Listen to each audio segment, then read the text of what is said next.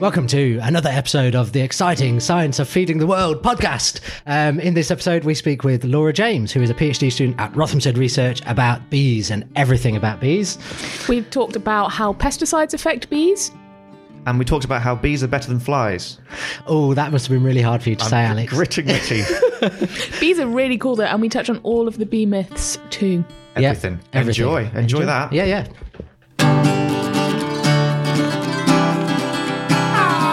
You are listening to a podcast. But what is that podcast? It's the science of feeding the world. Hello. Welcome to the Science of Feeding the World.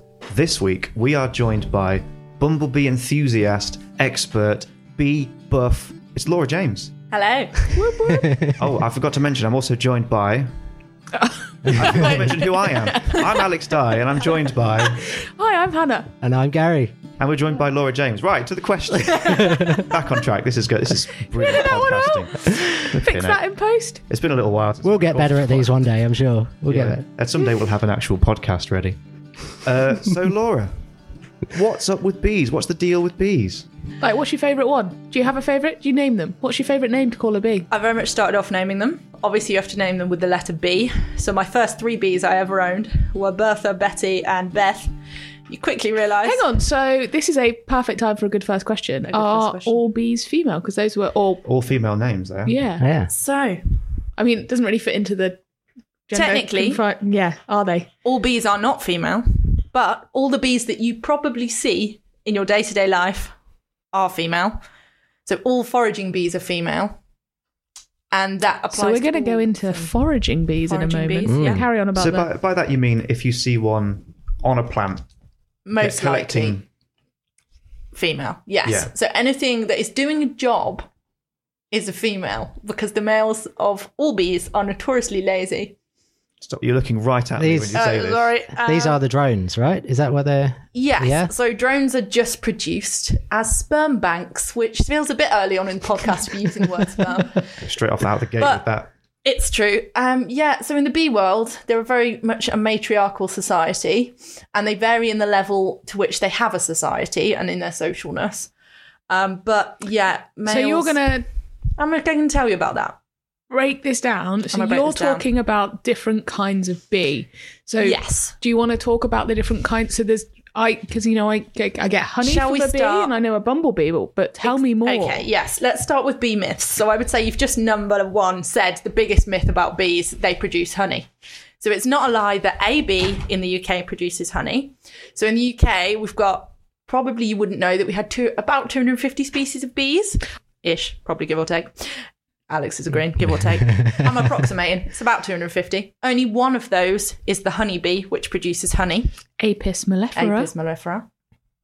There's a native one, Mellifera mellifera, the black There is the honeybee, black bee. which we don't get honey from. You're right that, But in that regard. has been reintroduced. Reintroduced, Very yes. true. But Apis mellifera sensu stricto, if Very you want, true. the Asian honeybee is the one that's kind of like our livestock Wow. Yes. honeybee. So there's only one that we farm for honey, I would say. You're quite right, because the black So bee if I is was to go very, to a very- beekeeper, we're talking one species. Yes. Of one species species. of honeybee. Yeah. Yes, and the black bee is currently a conservation effort, would It's we true. call it.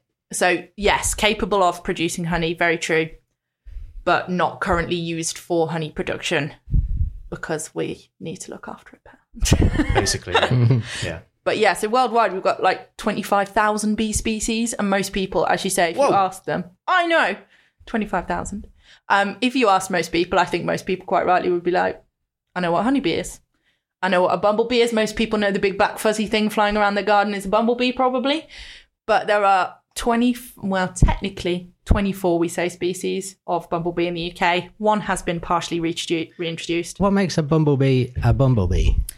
They bumble about the place. So technically, well, it's a different group, but we kind of class bees on their sociality is another thing that I think most people don't know. So out of those 250, most of those are what we call solitary bees, which means they live solitary lives.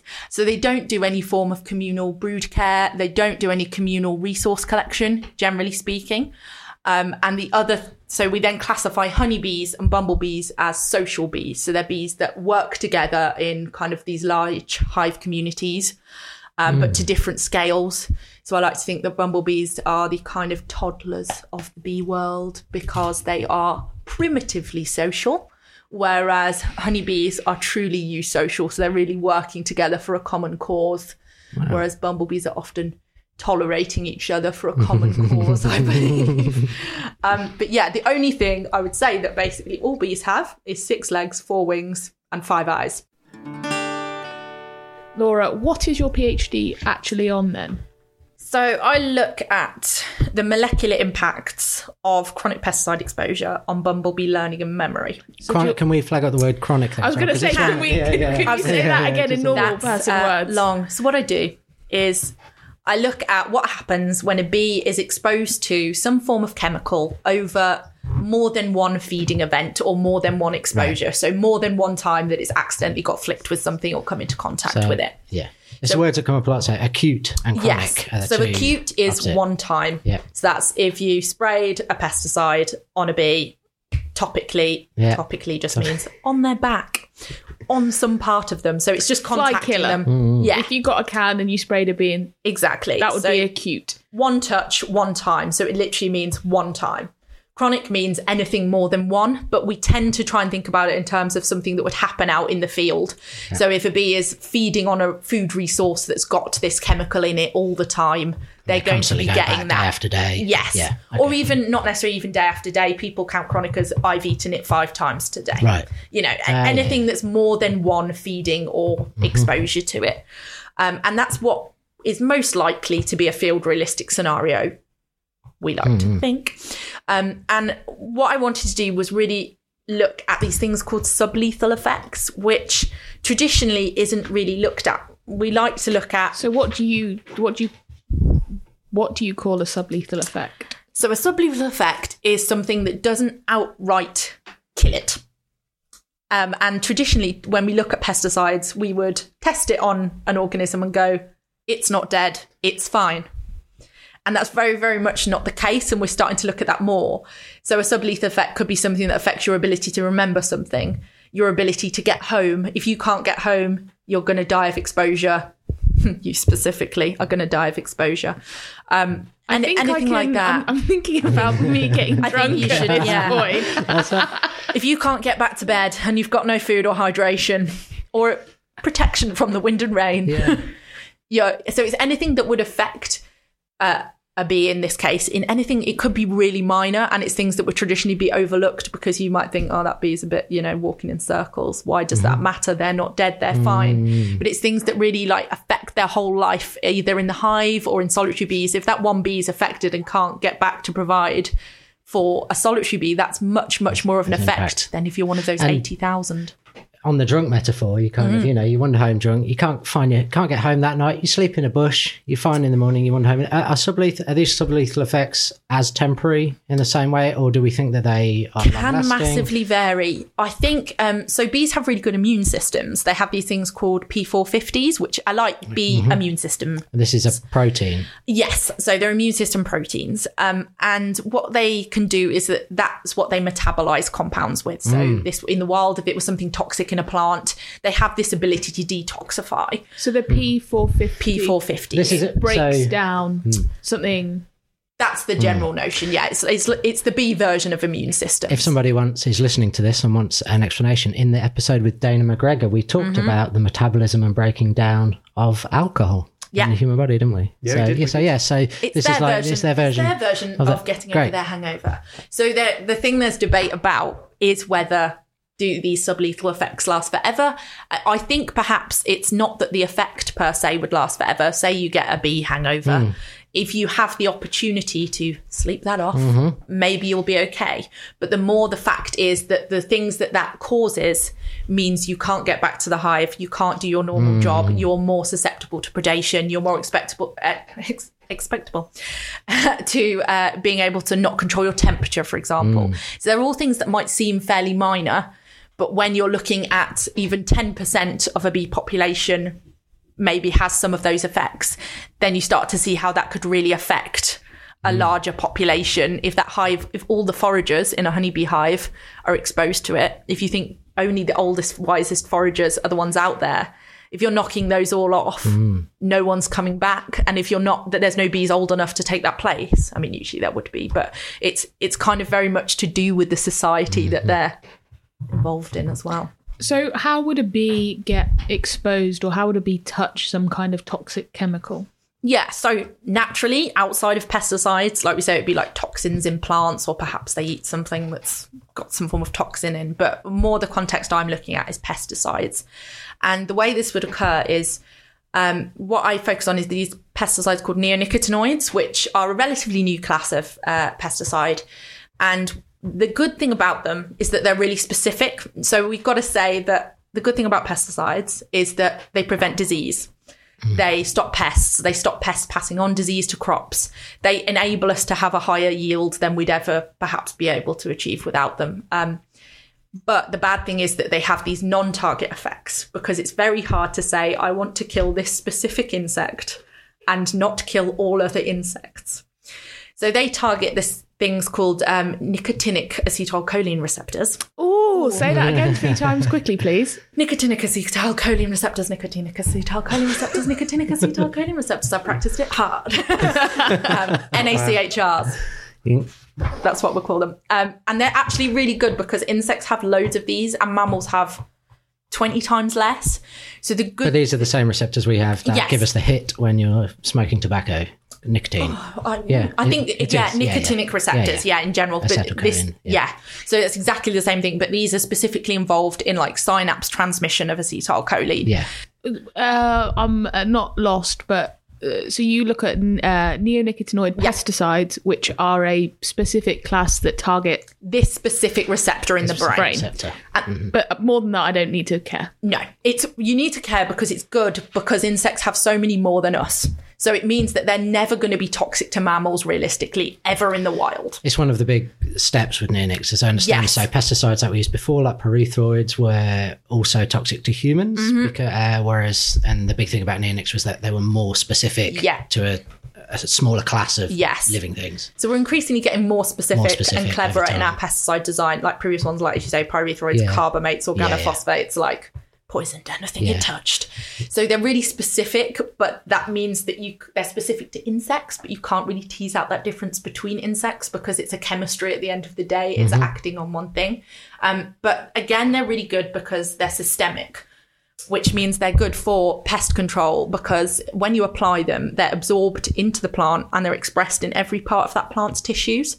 So basically you put one treatment of these neonicotinoid onto a seed. Yes. It gets incorporated into the plant so that when an aphid comes along and has a nibble, or when a beetle comes along and have a nibble, you're killing it. The plant itself becomes... So systemic was originally seen to be a really good thing when it first was invented. Well, it's per se is a really good idea, because you're not, in theory, you're getting no non-target insects being affected, because it's only things that eat that plant and they're the things you wish to kill. And it's in the plant. You don't have to drive your tractor around emitting fumes into it. You cut down on carbon. Well, you can also do it in sprays, so that would still be that. But their sprays, the idea was that there'd be these seed coats, so the plant grows with it and incorporates it into it. But that is also the bad thing about neonics, is that that's how bees become exposed to them, is through the pollen and nectar of these then treated crops, because it's kind of a small oversight, I guess, that the other thing that is visiting a crop and interacting with it is a pollinator. So it's a pest. A beneficial thing. Yes. If it's got flowers. Yes. So the only way that a bee would interact with these chemicals is if it was directly sprayed onto a bee during one of those sprays. But there are measures in place that basically prevent that occurring now. Now that there's been lots of research that shows there is potential effects, that you would not spray at a time of flowering, because therefore you would avoid direct contact. And so the only remaining way that realistically they're probably coming into contact is through the pollen and nectar of a treated plant. But it's important to say that that's only in the EU and the UK. So there are still plenty of places in the world where I'm sure neonics are sprayed on flowering plants at all points of the day and very, very regularly. So it's still a problem, even if it's not a problem in our kind of farming and agriculture. Where does your research come in then? So what I'm doing is trying to simulate these kind of scenarios in the lab, but to really make them as realistic as possible, because we all know that an insecticide will kill an insect at some level. And that's not really news to anyone. What we want to know is, at a field realistic level, in a field realistic way, would a bee ever get enough of any of these chemicals for it to be negatively affected? And if they are, what are the sort of effects we're having? Because it's very, very unlikely that in the field a bee would be exposed to anything that's lethal, any lethal level, because in these seed coats it's such a low amount. But lots of studies have shown sublethal effects at these really, really low amounts. So what we're trying to do is create situations. So I'm designing kind of behavioural trials and tests. I wanted to ask you for about this. bees. So Yeah. it's easy to measure lethal effects, right? The Yes. bee's dead or it's It's not dead. dead, right? Yeah. Is that easy to tell? If a bee... Fairly. You say that if you're working on some beetles, they have been known to Really? play dead. Oh, really? Okay. You have to Bees. really. It was an important question. It Yeah, might seem no. tongue in cheek. Bees say it how it is. Yeah. So how do you measure or design an experiment to measure sublethal effects? Yes, so it's obviously a lot trickier. It's the problem than going, it's dead or not. So we try and look at different elements of behaviour that might affect like a bee's day-to-day life. So a key one is their navigation, their ability to learn, specifically their ability to do things like learn visual cues like patterns or colours, because that's really, really relevant to a bee's life. They need to be able to learn the colours of rewarding flowers, know that this species is rewarding, that one's not. What do you mean by rewarding flowers? So got nectar in it. So the amount of nectar, like you said earlier, that nectar can vary throughout the day. So it can vary simply, the flower is producing different amounts throughout the day. It can vary in terms of who has been there before that one bee and whether it's depleted or not. All sorts of things like that. It can vary in its sugar content. Some species will produce more nectar than others. So it's really important for a bee to be able to learn cues associated with those rewards so that they know, I know that purple flower over there produces more nectar than that blue flower over there. That's very And then simplifying it, from that bee's perspective, it's about efficiency. So you could visit one flower that was better and not have to visit 5. Yeah, crap there's lots of flowers. research on like patch visitation and whether you visit, as you say, lots in one area that are low rewarding. Is it better to do that than to travel further to higher rewarding, things like that? And bees have been shown to be, they're basically miraculous learners. They're really, really clever at learning these associations. So we can kind of take advantage of that to see what happens to those associations and those abilities when we test them with pesticides. So on this note, so I've come to visit your little room that you work in, The bee dungeon. the box, and you've got a little. I don't know how to describe it. It looks like one of your experiments that you do is it's a tube, right? And it's is. got a heated floor that looks like some sort of dance mat or a disco floor. And some of those are warm and some of them are not warm. Yes. So I believe Gary referred to it as Beetron, didn't you? Yeah. It's a bit like Beetron. And yeah, we made a video about this, so we'll We put a did. link so that people can see what it Yes. looks like. Yeah. Do we get to say, look in the... Look in the Look in the credits link for the below, yeah. link. Yeah, what is it they say on YouTube? No, I don't. Link in bio. Link in bio. Am I your first link in bio? No. Oh. Well, yeah, so it's basically quite cool. It looks like Tron because it's lit with LED lights all around the top. Because bees, they can see this. They have this thing called a bee flicker fusion frequency. That's a tongue. I can't say that 3 times. Fusion Bee frequency. flicker fusion frequency, where they're affected much more by fluorescent lighting than we are, and it can, because they use polar light and their ocelli are very important for tracking light. I love the way every time you say it, Sally. Tap yourself on the head. The head, shoulders, knees and toes or selling. Yes. So they're very sensitive to light, and that could bias their direction and their navigation. So we use LEDs because they don't flicker. So it's a continual source of light, but it makes it look very cool. And what it is, it's a tube with lots of patterns around the outside. And we want the bees to be able to use the patterns and their ability to visually learn really well to find, as Alex said, cool reward zones in a hot environment. So this is on the floor. So the floor's a grid. It's a bit like the floor is lava. Yeah. But the floor is hot and there's a cold bit. You got to find it somewhere. Yeah. Base, it's base, what you used to say. Yeah, basically the floor is lava. And so they're very, very good, bees, at sensing areas of temperature. Like we said earlier with the water, they're so good at controlling their hive temperature. It's a very natural thing for them to be able to do, to sense temperature and respond to it. So we're kind of playing on that natural ability to do that. And they can sense temperature with their little feetsies. So we do it in a walking assay. So they're walking across a floor that's heated. They can't see where the cool reward zone is. It looks the same as the hot tiles. But when they come across it, they should be able to feel its ambient temperature is different, which they definitely can. We can see that. And then they should learn where it is over a series of trials and be able to come back to it really easily. And you can see that when you kind of map. And when you say learn where it is, you mean by the patterns on the walls. Yes. So there's a star on one panel, there are lines on the other, and they'll go, if I walk in the direction of the stars, Star turn left. I'll find the cool patch. That's the kind of theory, is that, so the patterns are set up into like quadrants. So each quadrant has a different pattern. So as you say, some are horizontal lines, some are stars, some are circles. And they should be able to use those as visual cues, like landscape And they can. cues. Yeah, so you can see in experiments that someone once rolled a pattern under, so a bee was refusing to fly. If you put a bee just in a wind tunnel, it's like, why am I here? If you roll a pattern under the bee, they'll take flight because they think it's a landscape moving below them. So That's it's really, crazy. really cool. So obviously that bee doesn't go, there's a star, I'm going towards that. But they're very good at, when they do their navigation, they pick out things on the horizon to use as kind of continuals in like relation to trees the sun. or- Yes. So to a bee, my figure was, that stripe looks like a tree on the horizon. So it's the same sort of thing. And they're very obviously like black and white blocked. Should be a very easy, perceptible task. In theory, yes. Yeah, but you've actually got this to work. Yeah, it's very effective. And no one's really looked at. So that's why I say heat's really an effective training tool. Because what I'm effectively doing is trying to train a bee and to find the best way to train a bee so that I can then look at the effect of pesticides on my ability to train a bee. But no one really uses what we call aversive stimuli, which is the carrot and the stick approach, Hannah. It's the stick. Ooh, carrots. So you love carrots. So bees love sugar like I you don't love carrots. Okay, bees love sugar more than you love carrots. But sugar is what's traditionally used to train a bee because bees will do anything for sugar. Whereas I'm trying to do the opposite approach of going, how can we use aversive kind of negative stimuli You're being very delicate floor. about... being punishment learning? But that's the hot floor Train in them. this Yeah. situation, right? And it's not but we so hot yeah. that it's painful. It's so originally It's underfloor heating it's turned up. basically I'm too warm. It's too stuffy in here. Let that me kind get of- out. No one likes being too warm. Hot baths, they're the worst.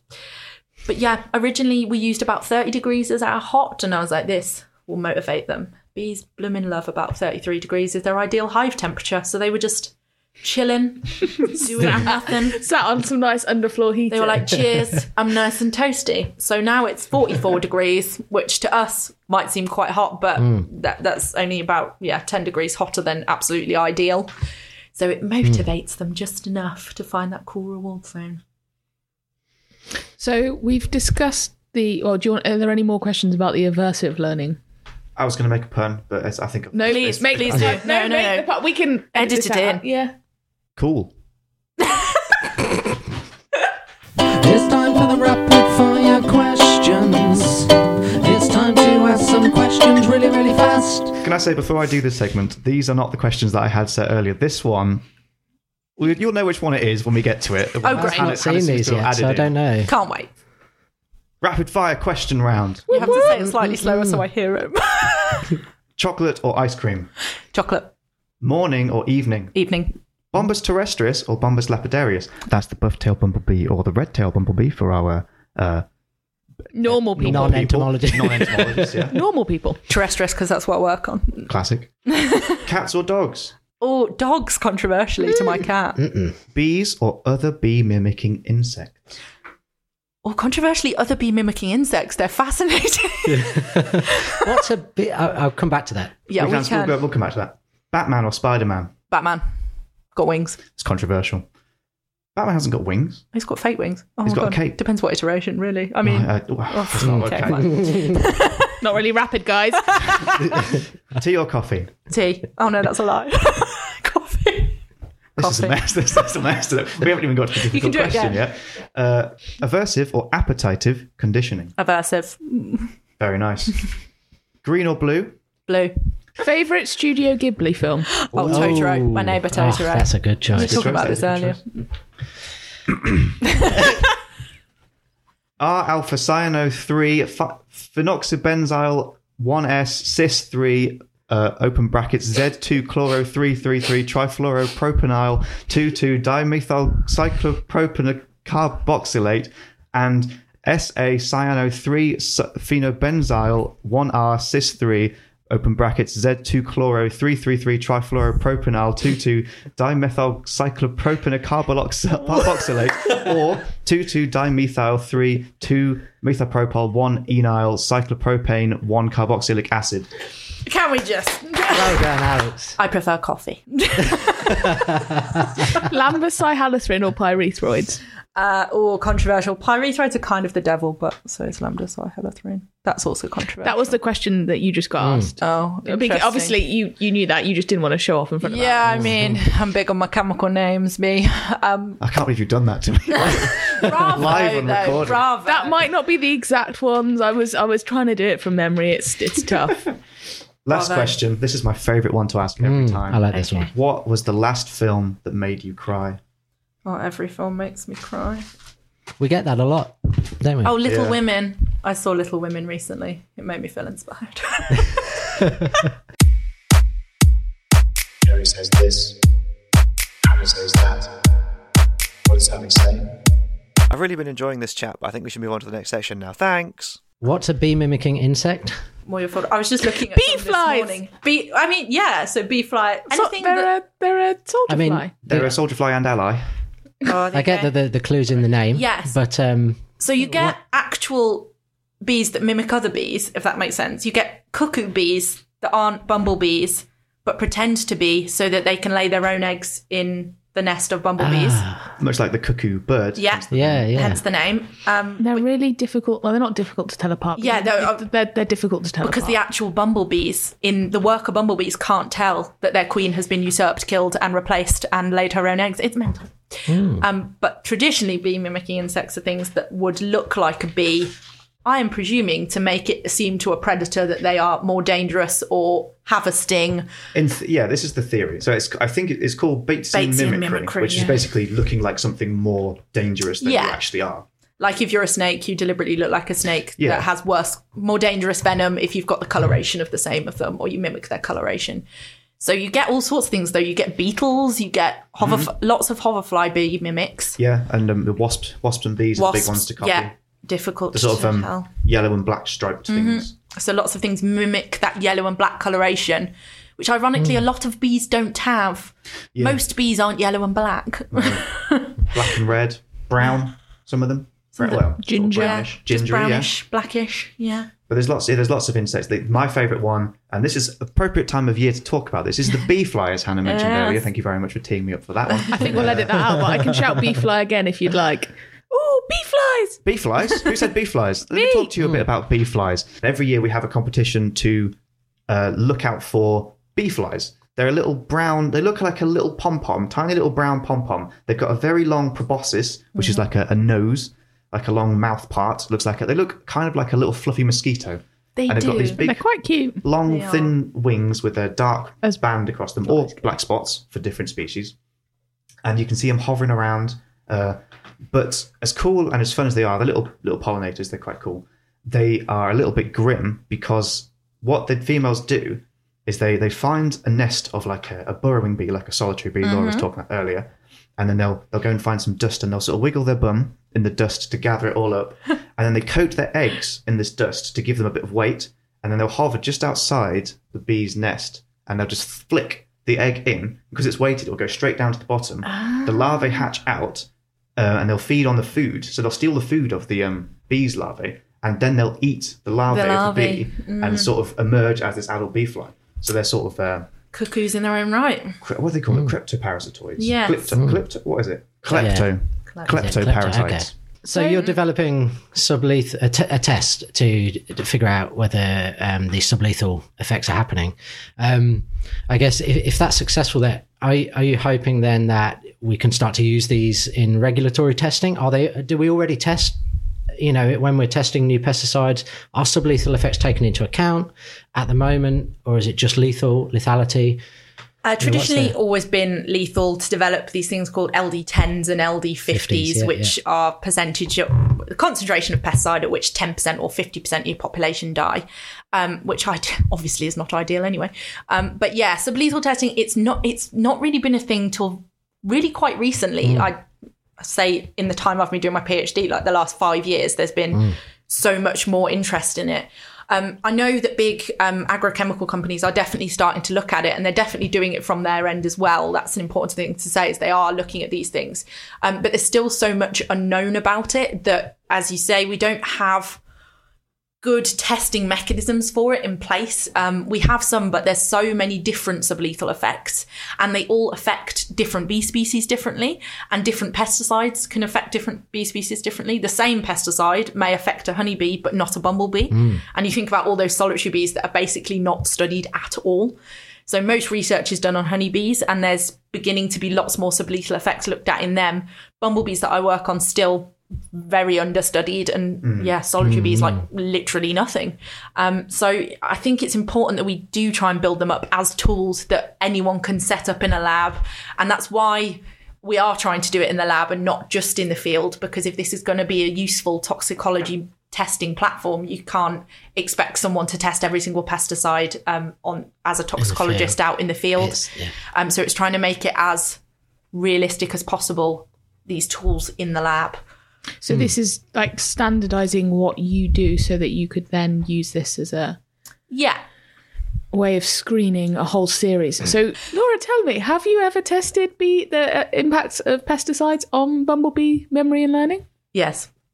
So I've started looking at neonicotinoids, because that was the whole design of this project, was to look at neonics because they're this new group and quite controversial. Yeah. But it's also important to look at other pesticides, as we said, the ones that came before, like the pyrethroids.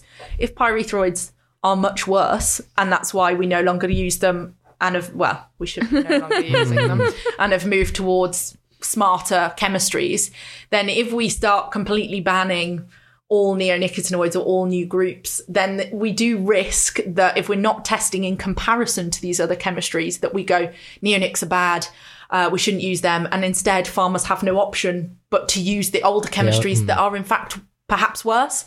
So it's this comparative nature, as you say, that's really important, and what I'm trying to do with the platform is test a series of different ones so that we can maybe say it's not just all doom and gloom, don't use these 3 that we can see have clear sublethal effects and are likely to be detrimental. These 4 doesn't seem to do anything. Crack on. We need to give farmers options. I think that's what the key to it and is. That's a really interesting point then, that neonics is a broad class of many, many chemicals. And 7. And they each affect bees differently, even to the point where there is a neonic that is actually applied to bee hives, right? To take care of mites. Because it has such a low toxicity to bees. Yes. So that's the thing, is they're all kind of tarred now with the same brush, whereas there's 3 of them, which are, I've practiced the names, don't worry, imidacloprid, thiamethoxam and clothianidin are the 3 that are now banned for complete outdoor use in the EU. But again, very widely used in the rest of the world still. And they're the 3 kind of main culprits when it comes to these sublethal effects. They're where we're really seeing effects on reproduction, navigation, food intake, foraging, all sorts of things. So if we can say don't use those 3, I'm not arguing with that ban at all. I think that was the right move. But we're now seeing, if you look up in kind of these pesticide registries, although the others are not banned, there's not really anything registered for use with them, because I think there's such negative press against them. Some of it is also they're not that effective, and maybe that's why they're not having the negative effects on the bees, is they're not having negative effects on aphids either. So it's kind of this complex situation where we've got media, maybe opinion is taking over evidence and science, and that's what I'm really trying to do with this, is to be the middleman, which is middle woman, which is difficult in this field, where I think it's quite a lot of polar opposites, where you're a bee lover or you're a pesticide lover, and no one's in the middle. Well, this is I think where this whole argument with I know. This, I think, is where the whole argument with neonics began a few years back. Because I remember there was a sudden outcry of all our bees are going to die. Yes. We're going to have no food. Everything's going to die. We're going to die. The whole world's going to die because we're losing the bees. And I think you sort of touched on before that obviously a lot of the research into this has been done on the honeybees. And so, like you said, bumblebees and solitary bees are where the majority of this sort of important pollination in inverted commas is sort of happening. Can I just say, and that's so, the kind of, so the idea that I don't really care about honeybees because they're managed. Yeah, there is a very qualified, capable person to replace them, looking after honeybee hives. Yeah. Whereas wild pollinators are what we call the kind of bumblebees and the solitary bees. Yes. We know nothing about them, and there's no one there to count them or check their reproduction and or it's anything. very hard to do that, and that's why there's this massive evidence gap there. Effectively, we know quite a lot about honeybees, but we've seen for some imidacloprid, for example, one of the neonics, we see that honeybees can metabolize it at a certain time point, but bumblebees can metabolize it a bit faster. But you also see the opposite, and we have no idea for the solitary bees. There's a lot of solitary bees that it could be completely harming them or not. But it's very, very difficult to monitor. But as you say, they're very important for mainly like fruit and vegetable variety crops. So honeybees are really good for oilseed rape, kind of big swathes of crop. The yellow flowers you see in the yellow fields. flowers you see. But it's really important to have bee diversity for your crop diversity, because if we apples, courgettes, all these kind of fruity, veggie, exciting things. Beans, bumblebees love the beans. Any legumes, they're all about. I like beans. You like beans as well? Baked beans are nice. I mean, I don't know what pollinates a baked bean. I don't even know what a baked bean is, to be honest. We need a diversity of wild pollinators. Yes. And so bumblebees, on a side note of how cool bumblebees are, they do this kind of pollination that honeybees can't do. So they vibrate their butts real fast, and we call this buzz pollination because it sounds better than butt pollination. You can see some great videos of this happening in slow motion, yes, I think, on the internet. really cool ones. And this What is your search history? We've searched this before. Let's not. Bees twerking. Bumblebees twerk. They do twerk. Yeah, so they can vibrate real fast, and that's vibrating their flight muscles effectively. And this means that they can fire out hidden pollen in some flowers that have like these hidden pollen tubes, they're hidden anthers. And honeybees can't do that. And things like tomatoes have those, I believe, aubergines, lots of the Solanaceae, however you say that. Solanaceae family. Tomatoes and things. Yeah, you're probably right. That sounded better. Lots of that family, which couldn't be, and some solitary bees can do it as well, and they couldn't be pollinated by honeybees. So it's not just that we can be like, oh, it doesn't matter if the wild bees disappear, we can manage honeybees. Oh, right. Because it would very much look like eating much more boring food. And without bees at all, you'd just be living off rice and bread, basically. So Wheat. Oh, no, bread. bread. Crackers, cereal. Yeah. No, you wouldn't die. You just, you can fortify it, but it would be boring. Yeah, so when people say we'd starve without bees, that's not per se true, but we'd be darn bored. How many But you wouldn't have a very varied diet. There'd be no and that could be bad for health in lots of other ways, right? But if you think Good, about varied, diverse fortification diet. that exists now, you can technically live off bread, apparently, and it's fortified with so many things you'd survive. But do you want to, Gary? That's the question. I'd like to do a little shout out for the flies here, because I'm hashtag Team Fly, and say there are lots of different groups and families and species of flies that are very important pollinators as well. And though I think it's almost unanimously agreed that the bumblebee is probably one of the best, almost efficient pollinators in Britain, some species of fly, like blue bottles, that eat dead bodies and things, are incredibly very good. good pollinators. A lot of our vegetables, courgettes, broccolis, things like that. And they're much better pollinators than everyone's favourite butterflies. Like butterflies are fairly useless pollinators, not to slag them off. They're very pretty. They do pollinate, but things like flies are far better pollinators. And they're cooler as well. And they're cooler, apparently. To me, this idea of understanding how pesticides impact wild pollinators seems really important. But from what I understand, it seems like there isn't that much research into this. Why are you the only one? Who cares? I'm very much not the only one caring about this, is the answer to that. It's just traditionally the honeybee as the one that is economically important. So because we get a foodstuff from it, we are making money on it, was the bee of most interest when this started to be observed that there were sublethal effects or there could be something wrong. Economically is always, sadly, what gets looked at first, because it would be most devastating to honey production. Because they have the most sort of immediate knock-on effect to our economy, like you say. Yeah. Yes, so it's what's going to affect our actual food stock, our food market, but then if you think of pollinators in the wider sense, that's all affecting our food market. So we are looking at it more, but it's like we said, anything that's managed is easier to look at. You can see the immediate effects of what you do to a honeybee hive. And the reason it's becoming more popular now to look at bumblebees is partially because we can manage bumblebees, and they are sold commercially for pollination in glass houses. So I buy in research hives of bumblebees that I can study.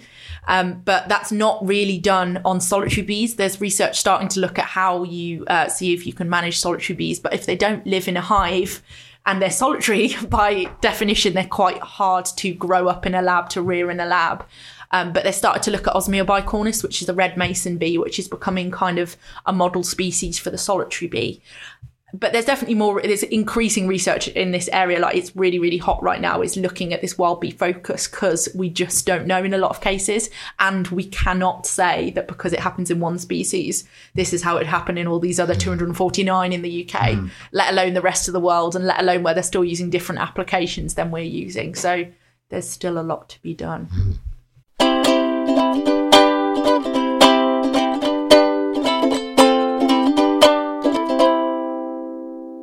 So in the last part of our podcasts, we always like to play a little game called, we've not really got a name for it. It's called 1,000 Words or something like that. The Thing Explainer. It has got a name. There we go.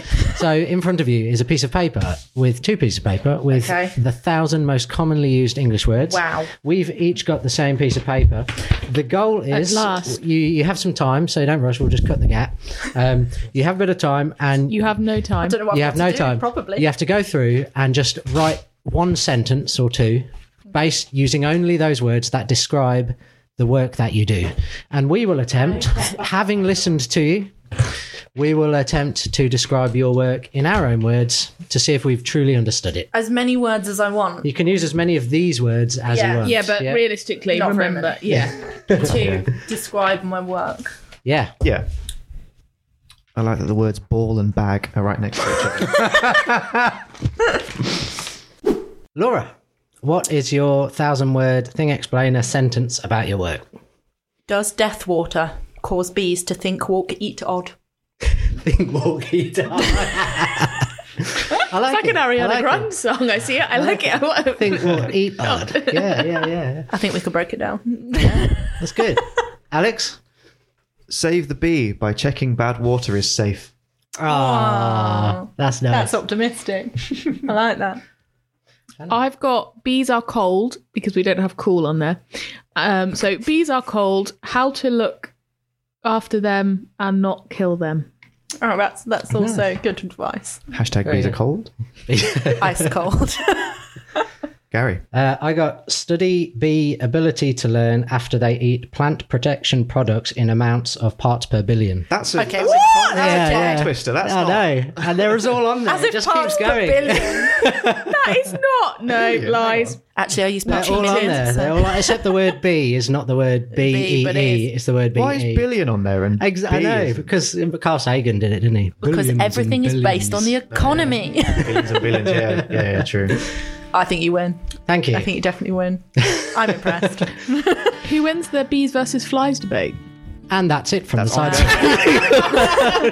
And that's it from the Science of Feeding the World podcast today with me, Gary Fryn. I'm Hannah McGrath. I'm Alex Dye. I'm Laura James. Thank you, Laura, and we'll see you next time. Woo! Bye. Oh, did we just buy it? Thanks for listening to the Science of Feeding the World podcast. We would like it very much if you would like, subscribe and share. And if you want to get in touch, you can get us on Twitter at SFDW Podcast, or if you just search for the Science of Feeding the World on Instagram or Facebook, you'll get us there as well.